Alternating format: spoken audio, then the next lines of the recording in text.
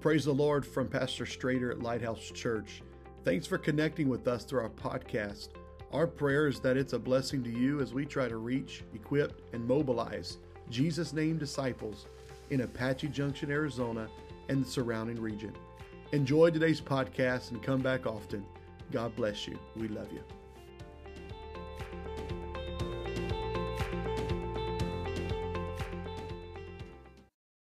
Well, praise the Lord, everybody. It is a joy.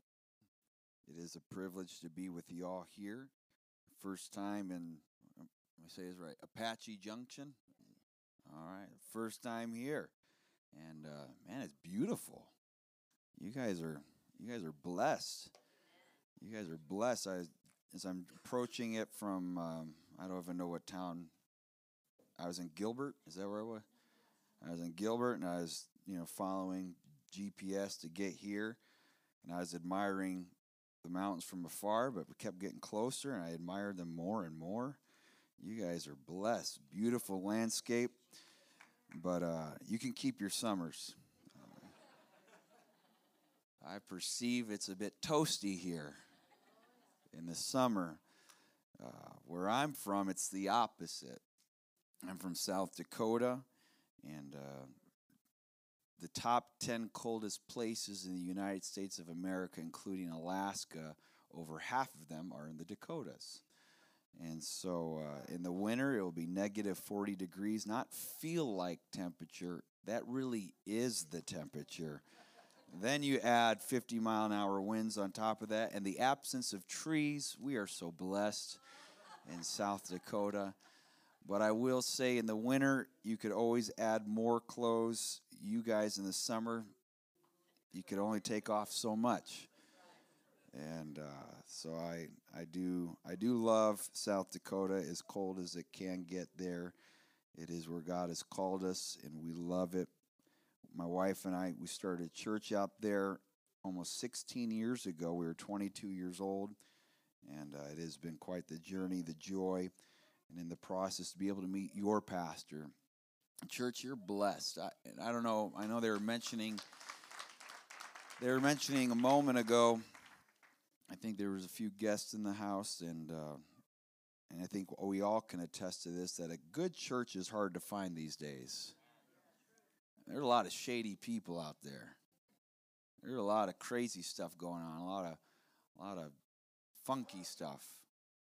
And so it's important that you are picky about where you're going to attend church. But I like what I feel here. It's the first time I've been here, but just a good atmosphere, a good presence of the Lord. There's a liberty, and I thank God for that. So if you're here today and you're church shopping, hipping, hopping, flipping, flopping, it's time to best be stopping. This is a good church to be a part of.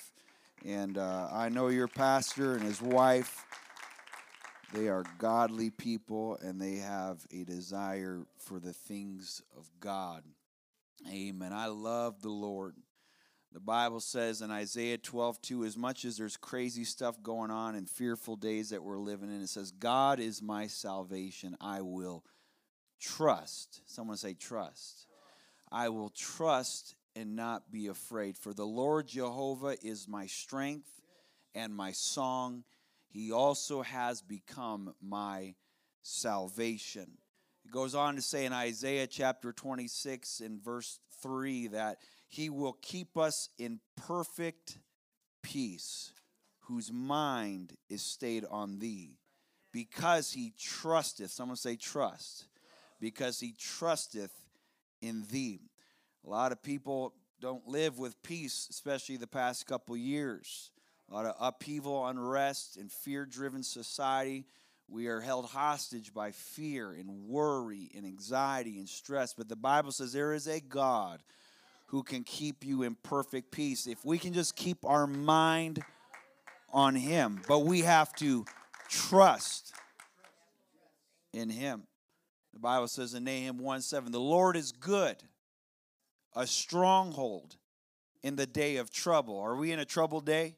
The Lord is good and a stronghold in the day of trouble, and he knoweth them that trust in him.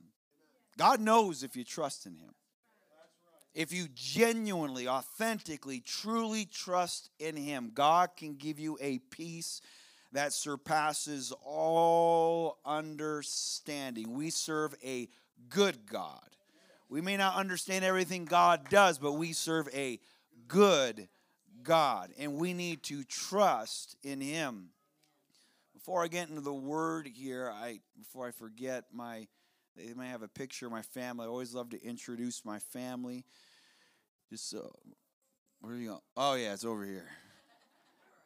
I always, just so people know I'm not some long lost wayward child up here by myself. I do have a wife and children, and those are my 3 children: Noah, Grace, and Eden. We're still in the book of Genesis. Our next kid will be Nimrod or Methuselah.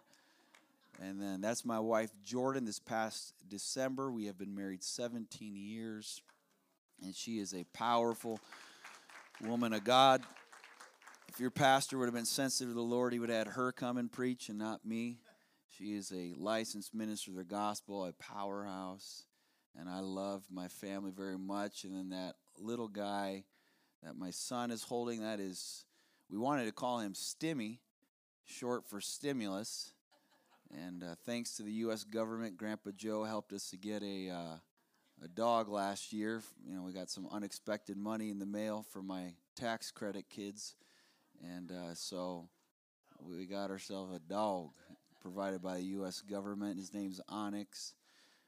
But one sad thing is this week he just got ran over and died. So I am a bit shook up about it, to be honest with you. But if you could pray for my wife and kids, they're really not on a happy stage, because that was our first family pet. We had him for 1 year, and so if the government doesn't give any more stimulus package, I guess we're just out of dogs. So no money, no dog, but it's all right. God is good, and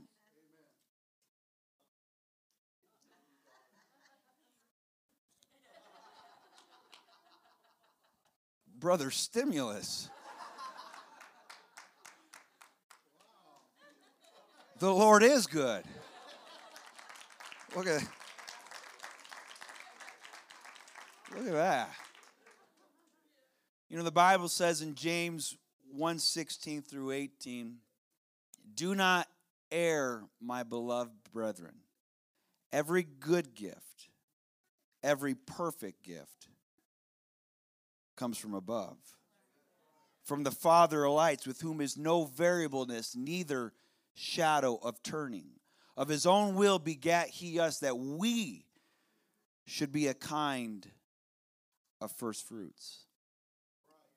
Every good gift that we have, every perfect gift that we have, we need to attribute to God. Some of you are probably wondering why Brother Stimulus so effortlessly gave so extravagantly. I'll tell you why. I gave this to him before service.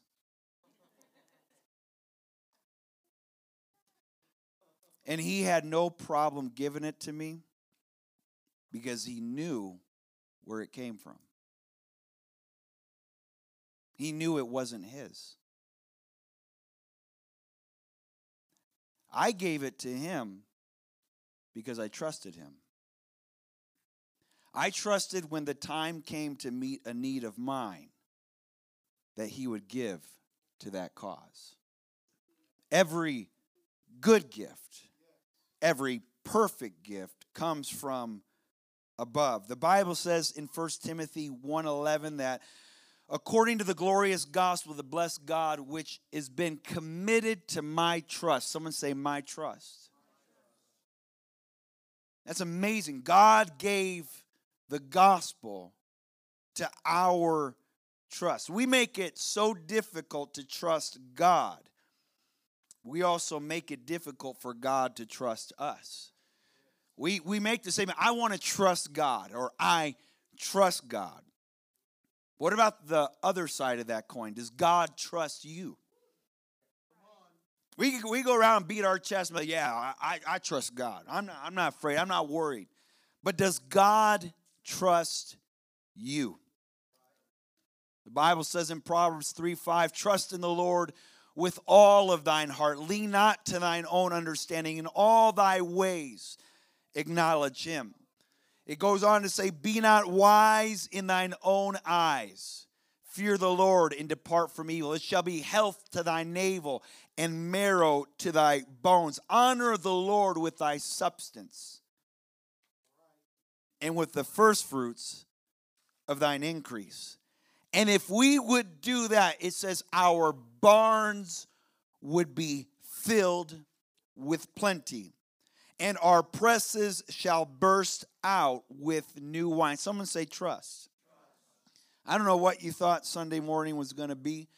I'll tell you right now, it's not what I thought it was going to be. I thought there was something else I was going to minister this morning, but God kind of just kept agitating my spirit to teach about trust. I know brother was talking about the miraculous. I don't know what realm of the miraculous he thought, but I do believe something miraculous will take place today if we allow it to take place. Jesus can do all things. But the Bible says in Matthew 13:58, he did not many mighty works there because of their unbelief. The God who can do all things was withheld by the level or lack thereof faith present and evident in the room. The Bible says in Luke chapter 16, verse 10 through 11, he that is faithful in that which is least is faithful also in much. I taught this past weekend to the youth workers training event about the things that don't seem so big, so important, or significant really is a test from God on a level of faithfulness for him to trust in us or not to trust in us. He says, if you can't be faithful in the little things, God can't trust you with bigger things. Look at verse 11. It says, if therefore you have not been faithful in the unrighteous mammon. This money right here, this even though it's just paper, this stuff's powerful. This stuff governs our emotions every single day. It's what peels us out of bed in the morning to go to a place called the JOB that we don't want to be, but we have to be if we want to eat. We don't want to get up and go to work, but our Bible says our mouth craves it because we know without compensation, we don't get to eat. It's the power of money in society. It seems everything is governed and ran by this unrighteous mammon. When the Bible says, the Lord spoke here in Luke 16:11, if I can't trust you with unrighteous mammon, who's going to commit to your trust true riches? We think this is riches, but I'm telling you, the riches of God are much deeper than a dollar, much deeper than unrighteous mammon. And the Lord told his people, he says, look, if I can't even watch you handle this properly, if I can't trust you with this, why would I trust you with true riches? You know what true riches is? A soul, a revival, a thriving, powerful, apostolic church. God says, if I can't trust you with the carnal, I can't trust you with the spiritual. See, finance is a test. It is a test of trust. Look, God doesn't need your money. He ain't broke. You may have heard the story of a man that wanted his money so bad. He loved his gold. And so he did everything he could. Every day he would talk to God and say, God, when I die, please, I know I'm not supposed to take anything with me to heaven, but can I just bring one briefcase of my finest gold? Every day he prayed that prayer. And finally, the Lord's like, fine, I'll let you bring a briefcase of your finest gold to heaven. made it to heaven, walking proudly with that briefcase, standing at the pearly gates, and the angels there looking at the reservation list, and the guy's name's there. And he goes, whoa, whoa, whoa, whoa, what's the briefcase? He's like, oh, God said it's okay. I could bring a briefcase with the contents in here. And the angel says, let me see what's in there. And he opened it, and the angel's like, oh, you brought asphalt. All right. What we see so valuable, God says, look, there's streets paved with gold in heaven. God doesn't need money. God doesn't need our gold. But it has such a stronghold in our life. Finance is a test. We're all quiet and uncomfortable here because we're talking about money. You ever want things to get weird in church? Talk about money. The Bible says in 2 Corinthians 9, 6, and 7, there's ways we can talk and give money. But the person that gives sparingly is going to receive sparingly. But the person who gives bountifully will receive bountifully. Just like when they, a moment ago, received that offering, 3 different attitudes begin to surface in the room. Some people gave grudgingly, as it says in verse 7. Some people gave of necessity, as it says in verse 7. But there's another element in this room as well. People that God loves. God loves a cheerful giver.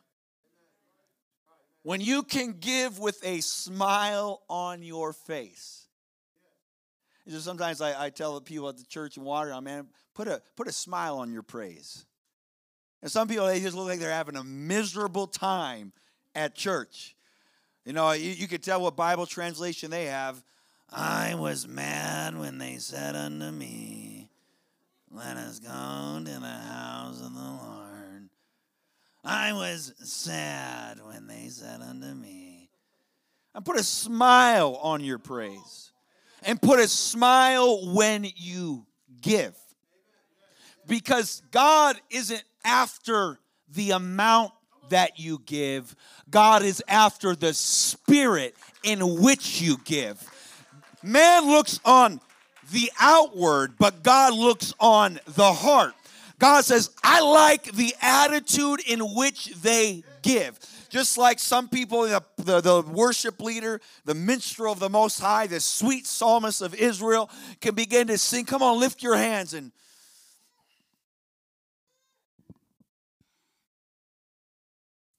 yeah, you can do that. Well, you say, well, I did it. I'm submitted. Some people, I used to believe submission was, just doing what you don't want to do. And you could say that's submission, but there's a more powerful submission. Doing what you don't want to do with the right spirit. That's true submission. That's real submission. That's godly submission. We can do what the worship leader says and just lift our hands because he said to lift our hands. Or you can proactively do it before the request even comes. I'm just going to lift up holy hands without wrath, without doubting. You know why? Because I love God. Someone ought not to beg you to love God. Someone ought not to beg you to worship the Lord. Someone ought not to beg you to invest in the kingdom of God.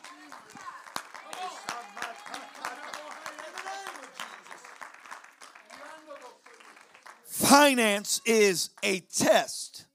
The Bible says in 2 Chronicles 1:7, in that night God appeared to Solomon. Anyone ever have God appear to you? Anyone ever heard God speak to you audibly? It's not a common thing. It is a possible thing. I believe it with all my heart. I've had God speak to me as near audible, but I've not heard personally the audible voice of God. I'd like to. I'd hope to. But Solomon had God appear to him and spoke to him. You know what God spoke to him? He says, Solomon, Let me pull out my checkbook. Blank check. I'll sign it. You fill it out. Whatever you want, I'll give it to you. That's pretty cool. There's the fanciful story of like the Arabian Nights, and you could find a genie bottle, rub that lamp, and poof, he pops up, and you get 3 requests. I mean, what would you ask? What would you ask? And why was Solomon asked such a thing? Not Abraham wasn't asked that. Peter wasn't asked that. But why was Solomon presented a blank check from God? See, God gives blank checks to right motives, and motives count. Because when you read the verses before and after, what happened in the context of this verse is that Solomon gave thousands of his best. He gave his finest cows to God. And it escapes my mind, I don't got it jotted down, but the estimated value of the highest priced, I live in South Dakota. I'm originally from Chicago. A little culture shock when I moved, a little different. In Chicago, we hold our guns like this. In South Dakota, it's like this. I had to adjust a little bit. But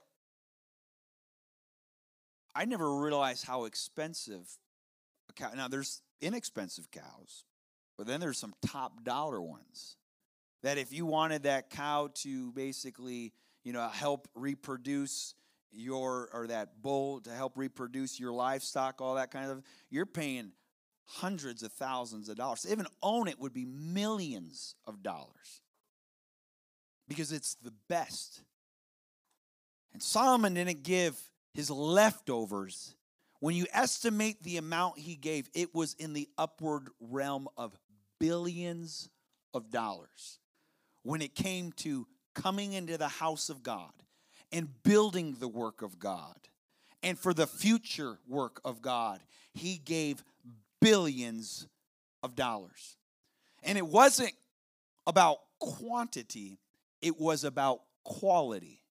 He gave his best. Because some people like to use that poor widow woman, as a cop-out in giving, because this poor woman came and all she could throw in was 2 pence, just a couple pennies, while the other people were throwing in their $100 bills. But Jesus says, look, she gave more than anyone else in that room. They gave of their abundance, but she gave all that she had. See, some people think, when we talk about tithes and offering, tithing is some sort of scheme or just some Old Testament concept that we need to throw out the window. First off, Matthew 23:23 should be your new memory verse, because tithing is not some Old Testament thing that it's done and over with. Jesus says, look, you've done the parts of the law, the judgment of God, the mercy of God, but there's some things that you haven't done. He says, I want you to have judgment. I want you to have mercy. I want you to have faith. These ought ye to have done and not leave the others undone. What's the others? He says, you've tithed of mint, anise, and cumin. He says, you've tithed, but your spirit is wrong. And he says, I want you to get your spirit right. And he says, and I want you to continue tithing. It's both and, not either or. It's about spirit and it's about giving. What spirit are you giving in? It's a Sunday school class here today. We're just going through a Bible study, but I do believe that God wants to help this church. I believe this is a revival church. I do not know you, but I know what I feel. I know what I believe, that God has a promise for this church. Would you lift your hands for just a moment? We're going to move here in the Holy Ghost. Would you lift your voices?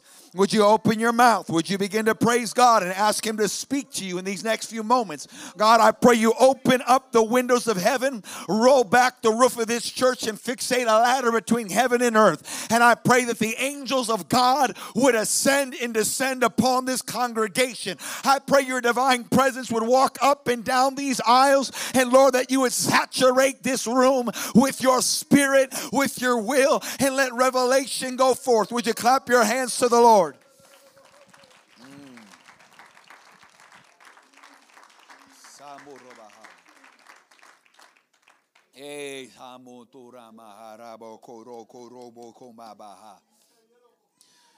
Your wealth. I'm not wealthy, I'm poor. If you make $20,000 to $30,000 a year, you are the top 1% wealthiest person in the world. Our definition of poverty is first world poverty, American poverty. We make more.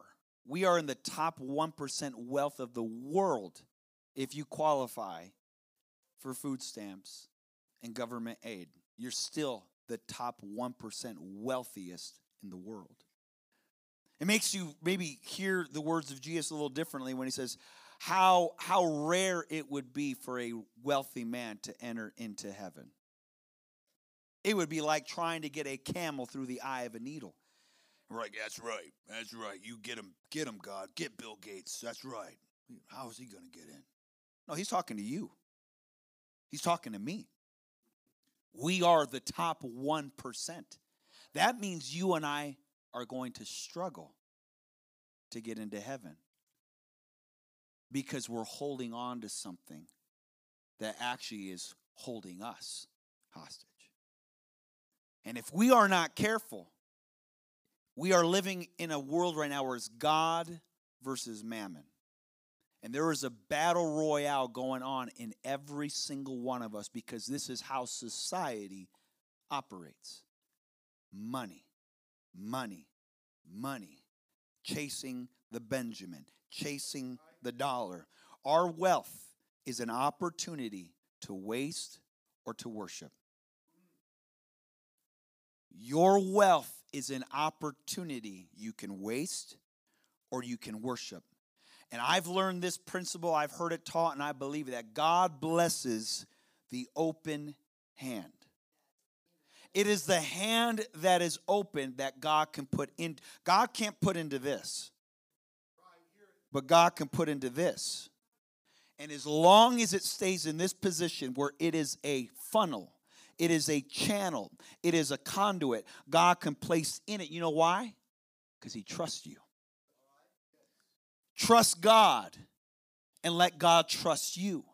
And what goes in, anytime God's voice speaks, the blessing should go the direction of the voice.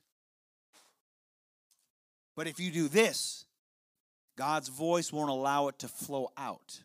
We have to be sensitive to the voice of the Lord. God blesses the hand that remains open. And if we are not thinking and considering this, we will just be like your average person. Well, never given from the tribe of Benjamin, always the tribe of Washington. We'll just be Pentecostals. We'll be oneness in the most George Washington sense of giving. But God loves a cheerful giver. You know why people get mad about this topic? Because Jesus said so. He says there's hate and love in this topic. Look at Matthew 6:24. No man can serve two masters, for he either will hate the one or he's going to love the other. He'll hold on to one and despise the other. He says it is impossible to serve God and mammon. But we're trying to serve God and mammon. But we cannot have it both ways. Jesus says the two strongest emotions are in this topic right here. And that's why things get weird in a church service when a preacher talks about money. Love comes up and hate comes up. And I do understand why our guard comes up is because I mentioned in the beginning of service, there's a lot of crooks out there. There's a lot of wicked things that people do in the name of God by using money and using the name of Jesus. They're trying to get people to give more in this seed faith offering just so that preacher on TV or the radio can have his, private jet and have his mansion. Look, that's not Christianity. I'm sorry if that offends you, but that's not biblical giving. We're not trying to build a preacher's kingdom. We're not trying to build a preacher's bank account. We are trying to make sure that our heart is not held hostage by a spirit of mammon, and we want the spirit of the gospel to go forth. And I want God to know, Lord, I trust you, and I want you to trust me. Would you lift your hands? I'm hurrying here. Would you lift your voices for just a moment? God, I pray right now in the name of Jesus that scales, as it were, would come off of eyes today. I pray you would open ears to hear. I pray, God, that there would be a spirit of revelation in this room. I pray it be so in the name of Jesus. Would you clap your hands to the Lord?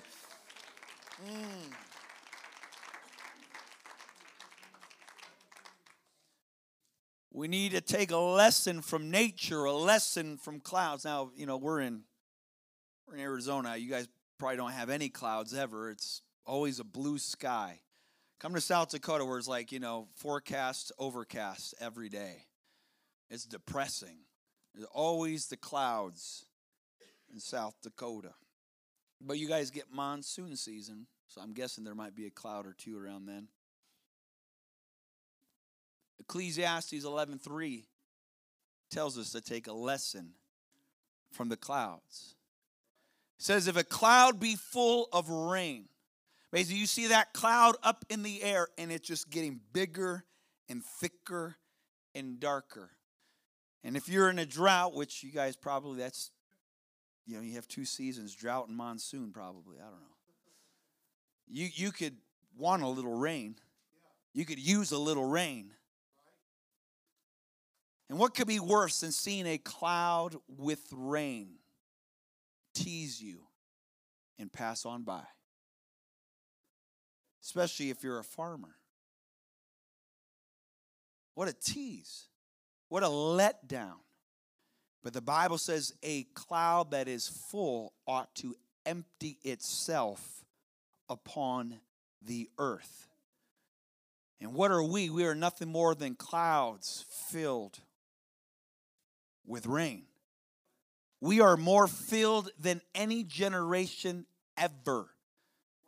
You live better than King Solomon, who is the wealthiest man in the land. Home Slice didn't have indoor plumbing. He didn't have AC or heat. He didn't have a sweet ride like a car. We eat well. We live well. And we are full. But God forbid that we be clouds full of rain that never empty themselves upon the earth. The earth needs rain. I'm not talking money. I'm talking what the money goes into. The money is to invest in the kingdom of God so the Great Commission can go forth. The earth needs us to let rain go forth for the mission and the vision of this church and your pastor in this congregation. God wants there to be a downpour in this church. Exodus 36 verses 5 through 7, there was a man that heard from the Lord, and that man was given a vision from God. His name was Moses, and he was doing the best he could obey the Lord, and the Lord began to speak to him about the vision of the church, the tabernacle, the church in the wilderness, and God began to give him a blueprint. God began to give him dimensions. God began to give him the layout of what was going to take place. And so Moses obeyed God, and he began to declare what the Lord put on his heart.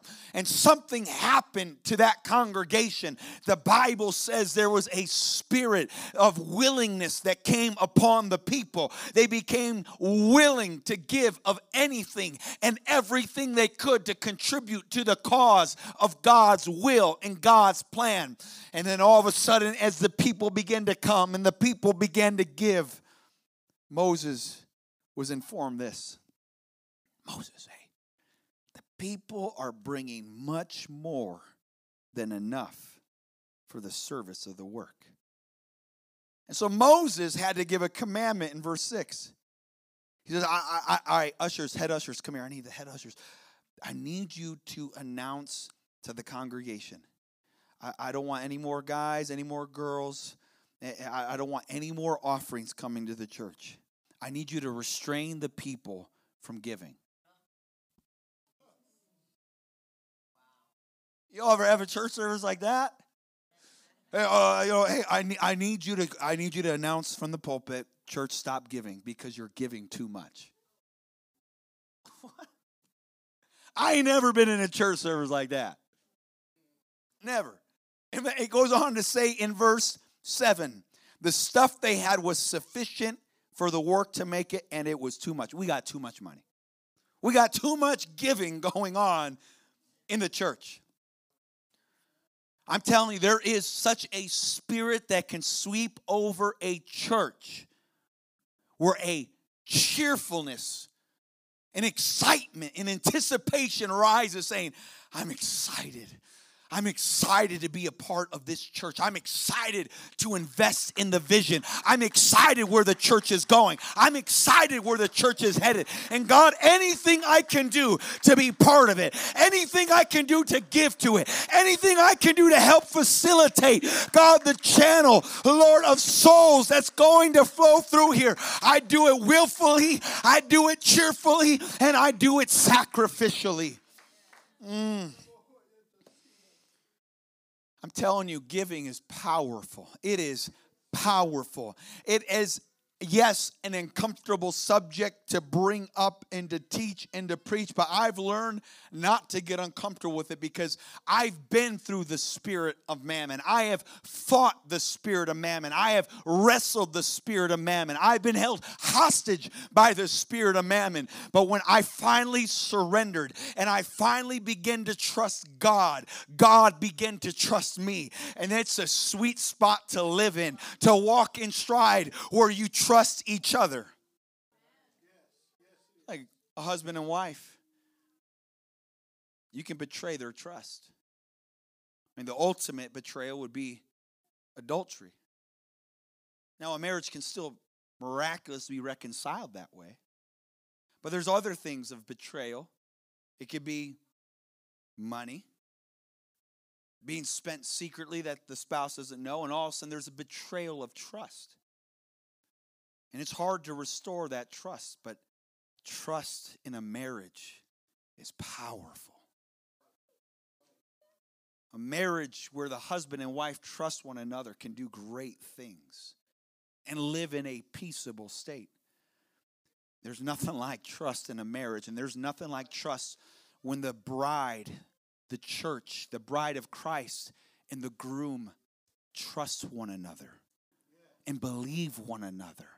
They can work together. 2 Chronicles 31:4, there's something that takes place in giving. The Bible says in this season, this moment of Israel's history, it was a bad one. The temple was neglected. It was in shambles. It was a wreck. It was bad.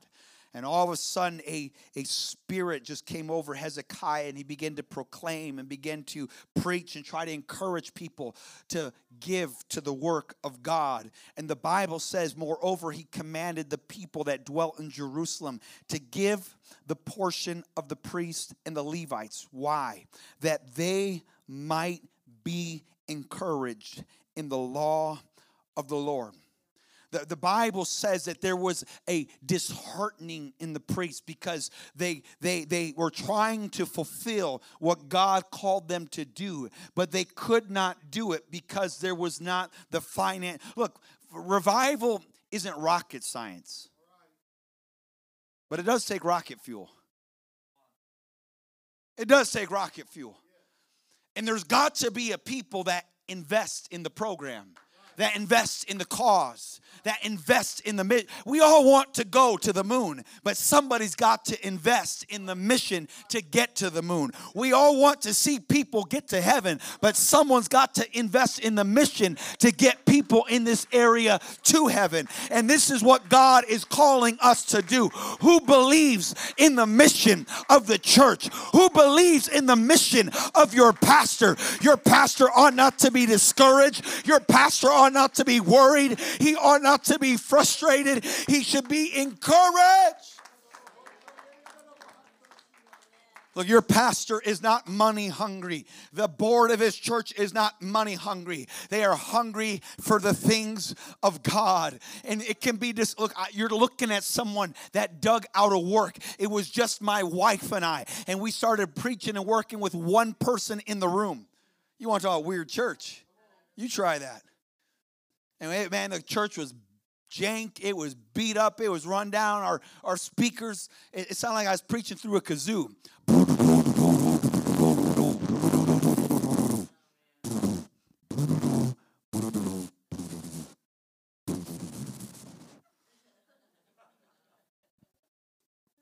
We had some weird church.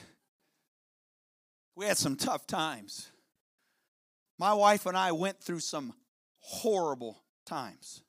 First half of those 16 years was the most depressing of my life. We went through states of first world poverty. You know, we were poor. It's the kind of poor where you're eating your cereal with forks just to save milk kind of poor. Been there. I remember sitting in the parking lot of social services and then just looking at the long walk to ask for help. I know what it's like to work 2 jobs for 7 years and have nothing to show for it. And it's basically almost all of your finance trying to keep the church going. I know what that is like. I remember sitting in that parking lot. I could hear my father's voice who said, don't you ever walk through the doors of that building of social services.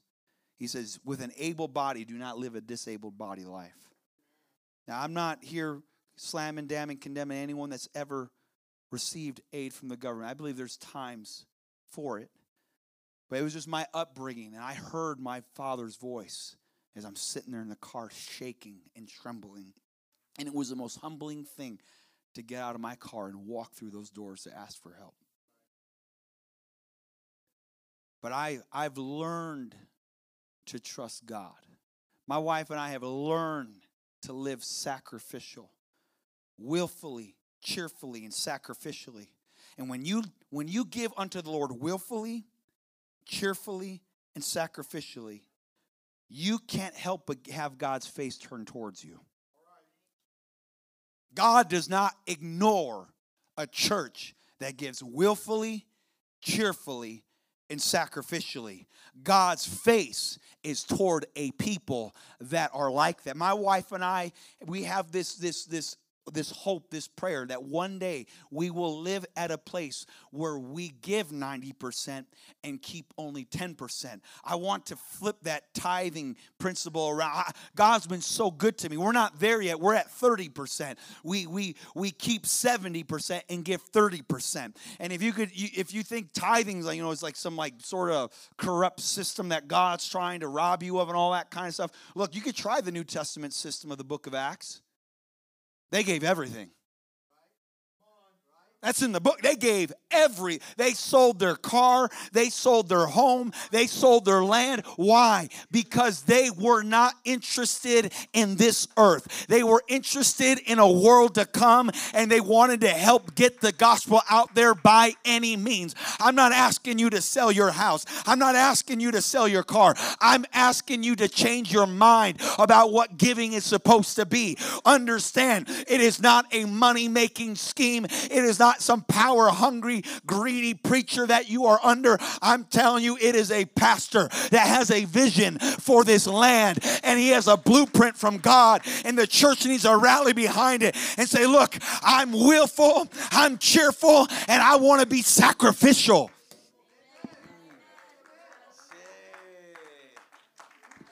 It gets quiet sometimes, but I'm telling you, God is about to bring a shift in this church's thinking, a shift in this church's giving, a shift in this church's mindset. If we would get the revelation of what this is about. You trust God? Does He trust you? And we could do the minimum. But there's no such thing as an offering until you have tithed. Tithe is 10% of any increase that comes your way. And the first thing you do when you receive increase, this is trust. God, I just got $1,000. 10% of that is $100. Immediately $100 is yours before I pay bills, before groceries, before anything else. That takes trust. When we are in a financial upheaval as a country, that takes trust. And after you fulfill tithes, now you can give offerings. And the Bible says there's tithing and offering. And that's where a spirit comes in. Am I going to give willfully, cheerfully, and sacrificially? And God says, prove me. See if I won't open up the windows of heaven. I was at a general conference as a mission service. And they're presenting the needs of missionaries. And my wife and I are sitting there. And God moved on my heart for me to sell my car and to give it to missions. I'm like, dope. And I turn to my wife and go, babe, I think God just told me to sell the car and give it to missions. She said, okay. It's pretty cool to have a wife like that. Because we've learned to trust in God. We looked up the value of the car. Someone came to me and asked if they could buy my car. I didn't even put up a for sale sign. And I was like, sure, I don't know what it's worth. So we did a quick Google thing. It was like a Volkswagen Jetta 2000 or something. I can't remember the year, 2004. And the value was like, I don't know, $1,500. I don't have this written down. Just a story that came to my mind. Maybe 2000. And the guy's like, oh, okay. Well, I'll give you twice the amount for it. He gave over $3,000 for this used, beat-up car. And then after that happened, he says, but here's the deal. I want to give you something. I go, what do you want? What do you mean? He goes, I want to give you the car back. And we were able to give that amount to missions and get a car back to us. And that car started acting up. And I started praying. You don't have to believe this story if you don't want to. I'm telling you, God is my witness. I'm driving that car to a place I'm about to preach that I've never been to in my life. And as I'm driving, all of a sudden I see a vision of the church. And in the parking lot is a Mini Cooper with a for sale sign on it. And God says, that's yours. And all of a sudden, like back to the road, I was like, whoa. And I'm driving with, the dashboard's lit up like a Christmas tree. All the lights are on, of oil change, and this is broke, and that's broke, and you're broke, and, And so I'm driving, and as I'm pulling up, the GPS takes me to the church I saw 2 hours before I arrived there. And there's a Mini Cooper for sale. Long story short, at the end of it, I'm getting to the car to go out to tea with the pastor, and I look at the Mini Cooper. Which was my favorite, Mario Kart. It was just beautiful. And I get in the car, and the pastor says, oh, you like that? I go, yeah. And he goes, well, you should buy it. I was like, I don't got the money for that. And he says, well, it's my wife, so maybe she'll do something. So he told his wife, long story short, they swapped vehicles. I went from a 180,000 mile broken down Volkswagen Jetta to it was like a 5-year-old Mini Cooper at the time. It was like a 2012. It was like I got this fresh, beautiful, awesome 50-year anniversary Mini Cooper, full leather, all that stuff. I'm not celebrating material. What I want you to understand is God sees the spirit in which you live and give and operate. I remember sitting in a church service. It was a conference, and I was about to preach. But before I preached, they had a church planter come up. Him and his family were going to move and go start a church somewhere. And all of a sudden, the Spirit moved upon me to give everything in my bank account to that family so they can go start a church. And so I told my wife, she's like, all right, go do it.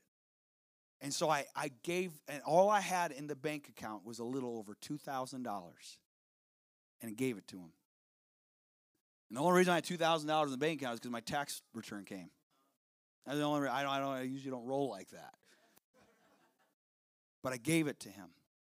The next day, random strangers came up to my wife and started putting their hand in her purse. Just kind of awkward. And people would give me a hug, and then they put their hand in my suit coat pocket. And random strangers started giving to us. And when we started driving back home on that day, we got in the car and we emptied our pocket, and on our lap was $6,000. We were shaking, and the Lord spoke to me. This happened in April 8 years ago. And he said, I want you to turn in your 2-week notice to work. I don't want you working a secular job anymore. I'm like, what? I'm pastoring a church of like 15 people at the time. I'm not preaching all over the world. And I got diddly squat in the bank account. And God says, do you trust me? I go, yeah. He goes, put your 2-week notice.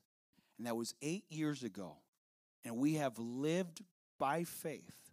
And God has provided every step of the way for 8 years. Share one more. It's 11:30. I'm in my own way. I gotta catch a flight here. You have a picture of that blue-white building? This is the house. It was a split-level home that we started, and we lived in the basement, that bottom left window. It was tiny. Like, I could touch the ceiling. That's how tiny it was. It was like 4 foot nothing. And that was the most intense season of my life, trying to dig a work out there in South Dakota. I remember we started having some growth, but not much growth. And this one gentleman one time, he was bothered by the fact that I was teaching on the church to give sacrificially and to support missionaries overseas and to support other church plants and to give to Mother's Memorial, move the mission, save our children offering. We were a church with an open hand. A lot of times I feel like we were a church like with a cup too, like alms for the poor, alms for the poor, please. And I was working 2 jobs, and he says, I don't understand why we're giving to these other things. Isn't this a mission field? Aren't you kind of like a missionary? Can't we just give to you, and can't we just give to this assembly and stop putting money out there? Don't we have need here? And I told him, yeah, we have need here. And I said, thank you for thinking about me. Because he genuinely says, he was sincere. He said, look, I don't like watching you work 2 jobs. I'd like my pastor to be able to give more time to this assembly. And I told him, thank you for your sincere heart. But we are going to be a giving church. We are going to be a sacrificial church. He didn't like that. And I wasn't trying to have an argument with him. I just began to try to help him understand some things biblically of what we're going to be. Some people exempt themselves from giving because they're small.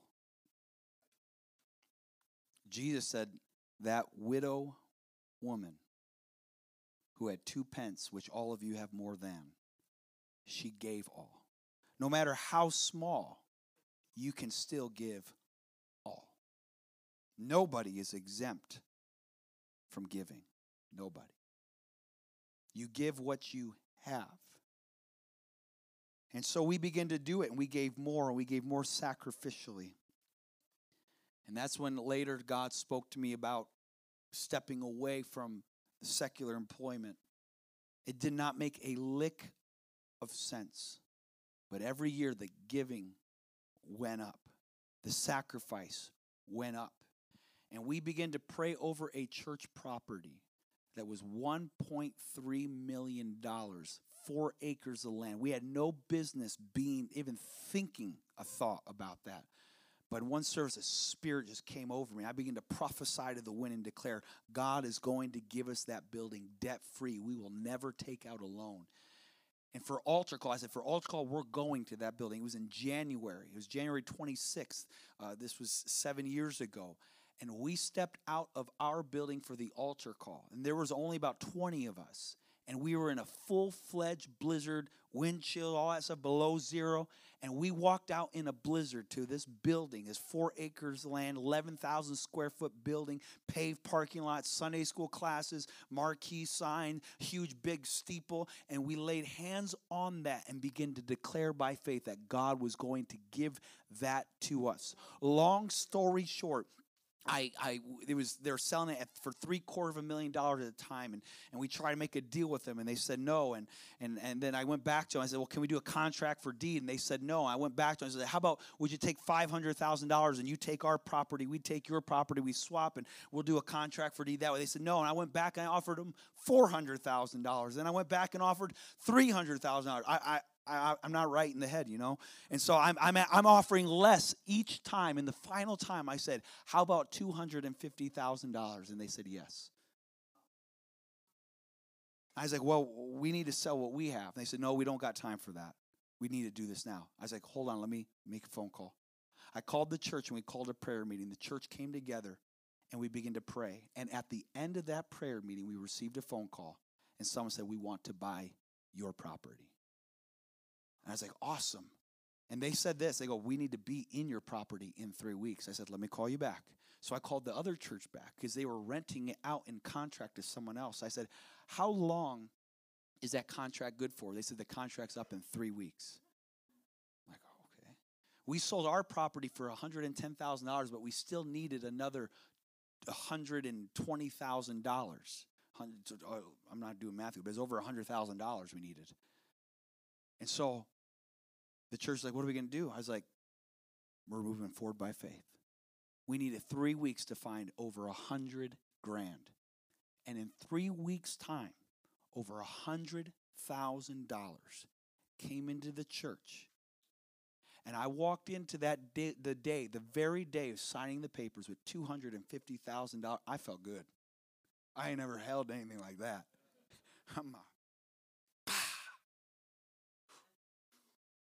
Felt good. And we got that building. If you want to put the picture of that our church building up, debt-free, never, ever had a debt or took out a loan. There's maybe one more picture. I don't know. I think I sent like 2. And we went from this tiny little 2,000 square foot building, just a handful. This congregation is twice the size and 4 times the size of our church property that we had. I mean, church was like literally just like this section here. The platform was from here to here, you know, a lot of walking space, you know. And this was it. But I'm telling you, we did not look at ourselves as exempt from a spirit of giving. And we were not comfortable with where we were at. I'm telling you, this building is more occupied then our church was occupied. But God gave us a vision. And I'm telling you, this church is not meant to stay in the confines of the walls of this building. God has given you a man of God with a vision. And I don't know what and when he's going to preach all that vision. But when he begins to declare this church needs to be in one mind, in one accord, in one place, don't fall in love with brick and mortar. Fall in love with a vision. I give honor to every elder here that helped build this work over the years. But do not fall in love with brick and mortar. There is a vision beyond this building. There is a vision beyond the brick and mortar here. And this church has to buy into it with a spirit of giving, a spirit that is willful, cheerful, and sacrificial. And God is going to open up the windows of heaven and give a blessing in which you cannot contain.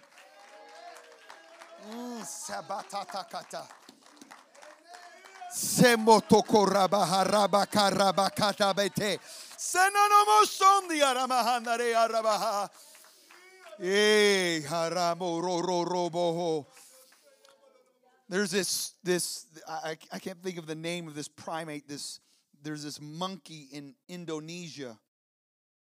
It's very small, very frail. And there was a zoo that wanted to have these monkeys in their exhibit.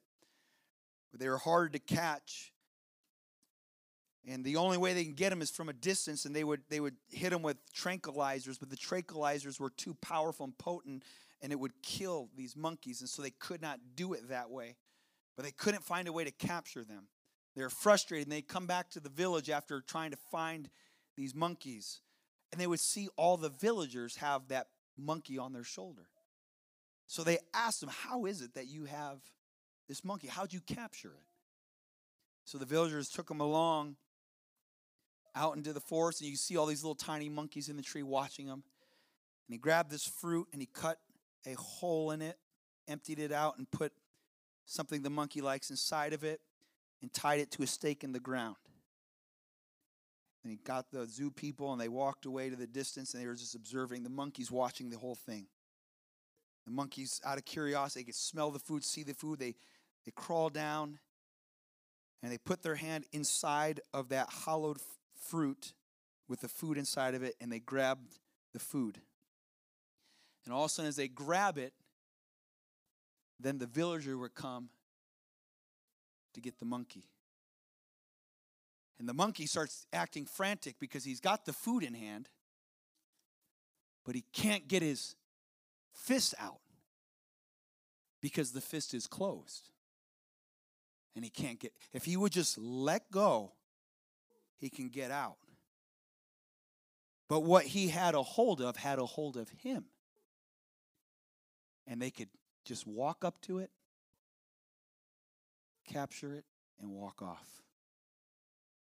You got to keep your hand open.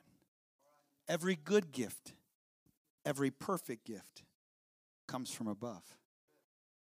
That we should be a kind of first fruits of his creation. I close with this. I'm so glad, though the Bible says Jesus was rich, he became poor. So poor was Jesus that his parents had to borrow a manger for him to be born. So poor was Jesus that on the day of his consecration, on that 8th day, they could only offer an offering of a poor person in the temple. When Jesus grew up, he was homeless, never owned property. So poor was Jesus, he borrowed boats for travel. So poor was Jesus that he borrowed a boy's lunch to feed others. So poor was Jesus that he borrowed a donkey to travel the streets down Jerusalem. So poor was Jesus that he had to borrow someone else's dining room to have the Last Supper. So poor was Jesus that he had to borrow another man's tomb to be buried in. But when it came to your salvation, he didn't borrow anything. He didn't put it on a credit card. The Bible says, Acts 20:28, this is the church of God that he purchased with his own blood. If you want to be like Christ, you don't give to get, you give because he gave. We must have a spirit of giving. We must have a spirit of sacrifice. Where your treasure is, there your heart is also. This communicates your heart. As we stand together, I know this is perhaps nothing that you expected from a guest speaker on Sunday. But I feel strong conviction that God's trying to get the attention of this church to change the culture in which you give. It did me happy to hear something along the lines as they were making announcements that this church gave some $4,000 to save our children's offering and remains one of the most giving churches in the District of Arizona. I applaud you for that, and I encourage you to continue to go in that way, but I believe there is a level of giving that you have not yet reached, that God is calling you to.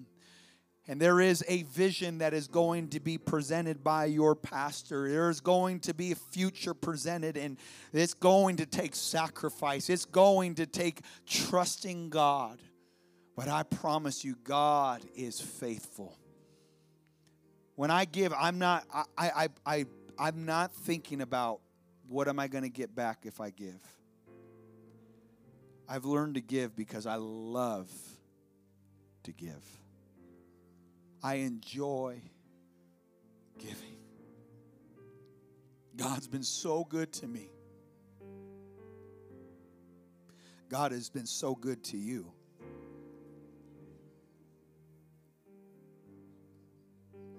Can you lift your hands for a moment? Can you ask God to speak to your heart right now? Come on, would you use your words from your mouth and from your heart and begin to say, God, speak to me. Speak to me about being willful. God, speak to me about being cheerful. God, speak to me about being sacrificial. Lord, I don't want to live with a closed hand. I don't want, Lord, to be a cloud that's full of rain but never empties out. Lord, I don't want to accumulate and never dispense, Lord. I want to be a cheerful giver. I want to have a right spirit. In the name of the Lord Jesus Christ, not by my might and not by my power, but by the Spirit of the living God, I pray that your presence would sweep over this congregation like a breeze. I pray, God, that it would move upon every heart. And, Lord, that there would be a spirit of giving that would be released in this congregation right now. I pray a spirit of giving released upon this congregation right now. I pray, God, that there would be a move of the Holy Ghost upon every heart, upon every mind, upon every soul. God, not something we can manipulate, not something we can conjure up. I pray, Lord, it is a divine work. I pray it be a sovereign work. I pray, God, that you would begin to resensitize our hearts. God, I pray you take back the callousness of our heart. God, take back the jadedness, Lord, in our giving. And I pray in the name of Jesus that we would become a kingdom-minded congregation. Come on, would you pray with me right now? Would you pray with me right now? God, I want to be a kingdom-minded congregation. Not my kingdom, but thy kingdom. Not my will, but thy will. God, I must decrease and you must increase. I pray there's an increase of your kingdom, God. I pray there's an increase of your kingdom, God. Come on, don't look around. I ask that every eye be closed and every mouth be open. I ask that every eye be closed and every mouth be open. We ought to be talking to Jesus right now. He's trying to get the attention of every member of this church. He's trying to get the attention of every pillar in this church. He's trying to get the attention of every young person in this church. May it be said of the Apache Junction Church that this is a willful, cheerful, sacrificial group of people. Come on, lift your voices. Come on, talk to Jesus out loud.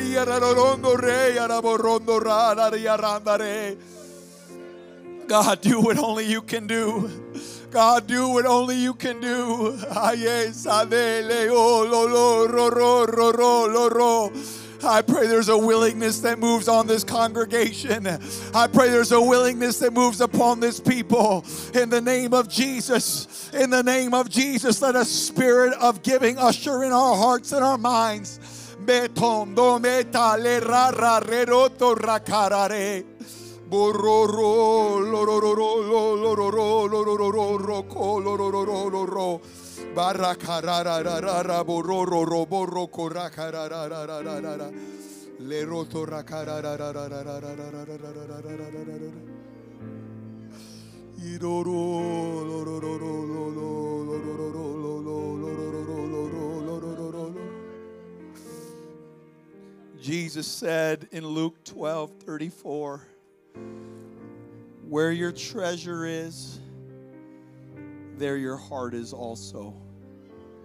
Church, I don't know you. I don't know you. But I'm asking you, where is your treasure? Where's your heart? We all got families. We all got mortgages. We all got things. This is not some money scheme, I promise you. It is a spiritual battle that all of us face. All of us face it. I face it. I got to balance the checkbook. I got to make sure income, outcome. I got to take care of it. But there's times God calls on my wife and I to do something that doesn't make a lick of sense. In Proverbs 3:5, we all, have, a bookmark in our Bible with that verse. We got it written, on a t-shirt or on our bathroom mirror. Trust in the Lord with all thine heart. Lean not to thine own understanding.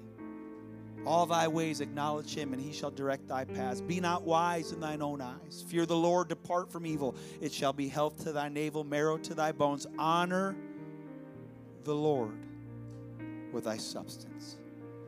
The context of trust is giving. And God wants to develop your trust in him. And he wants to trust you. It is so sweet to trust in Jesus. Just to take him at his word. I'm so glad I've learned to trust in Jesus.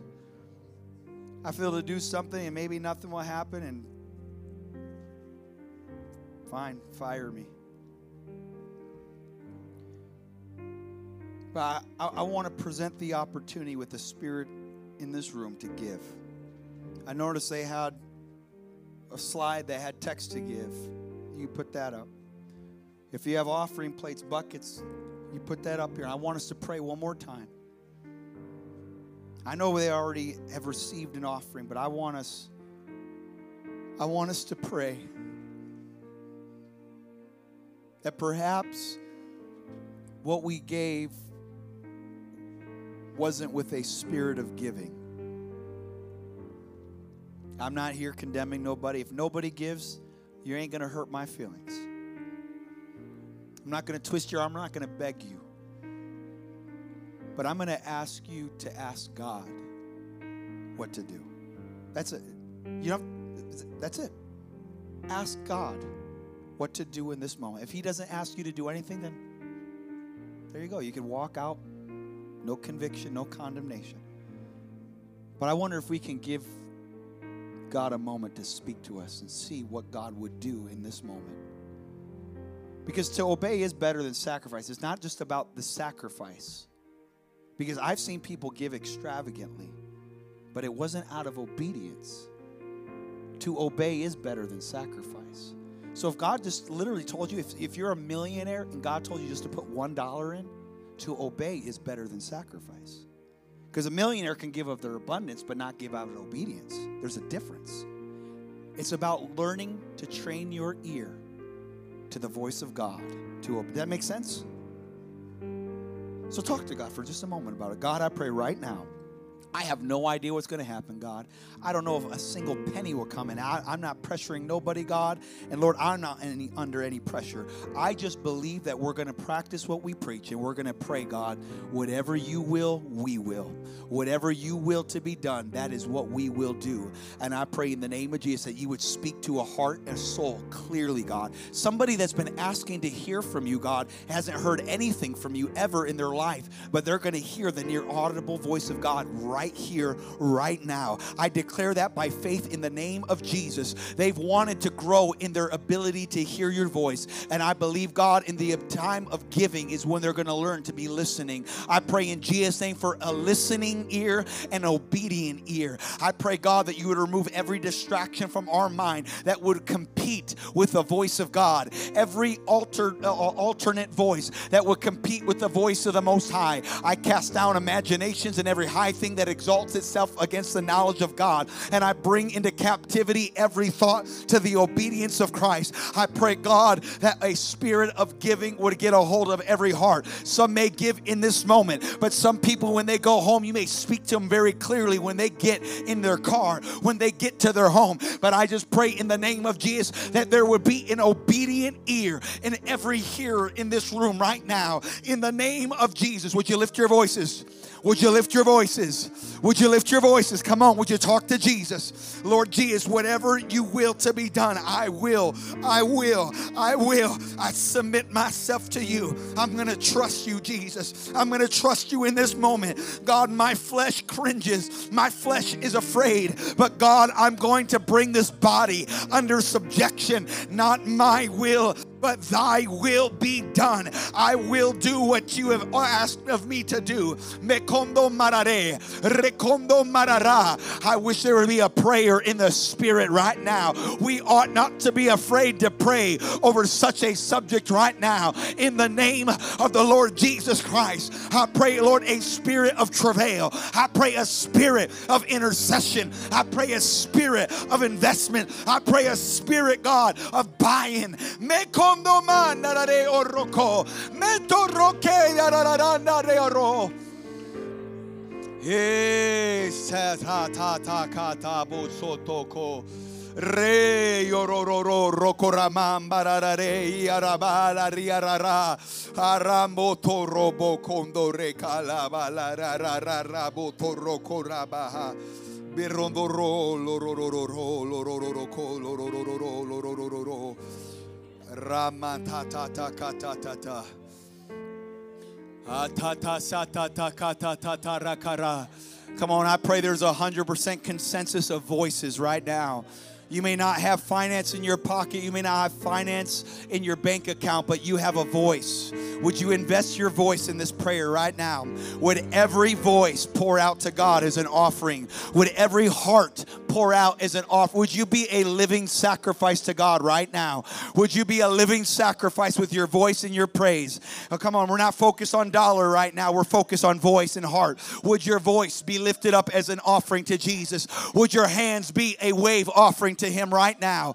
Come on, let's give God an offering of praise and worship right now. You can do that. You may have not been able to participate in financial giving, but you can participate in spiritual giving right now. Would you give of your spirit to Jesus? Would you give all of your heart, all of your mind, all soul, in all of your strength? Let everything that hath breath praise ye the Lord. Every voice in this room, every sound that you can utter to the Lord, would you let it out right now in the name of the Lord Jesus Christ? I give you my voice. I give you my voice. I give you my voice. I give you my hands. I give you, Lord, my tears. I give you my praise. I give you my worship. I give you all that I am, Jesus. Lord, I give you a heart of worship. I give you a heart of worship. Withholding nothing, withholding nothing. I surrender all to you. Lord, I love you. Lord, I worship you.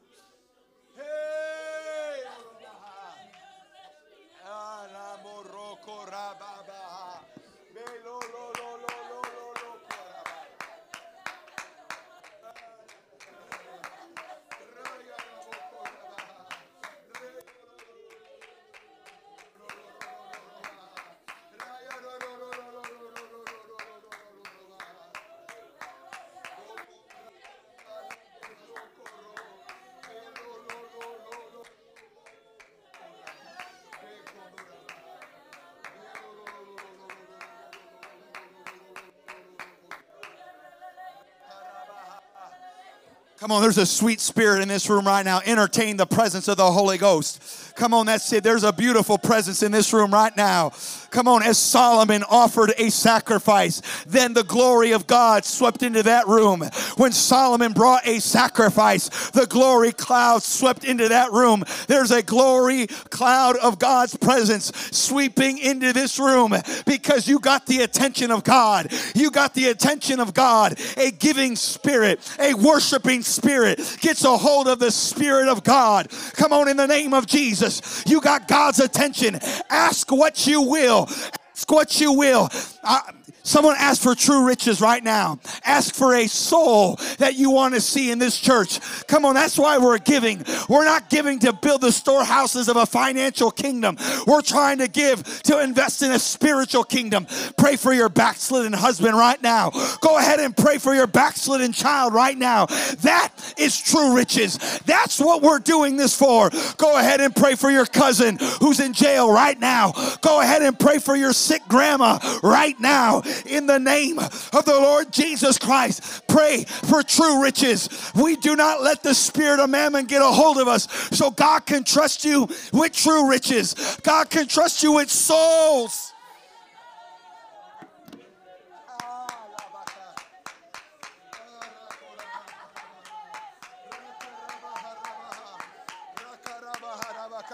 That's it. God's going to give this church true riches. God's going to give you souls. God's going to give you souls. God's going to give you souls. You have proven to God, I am not bound by a spirit of mammon. I am not held hostage by a spirit of mammon. You now have the trust of God, and God can trust you with true riches.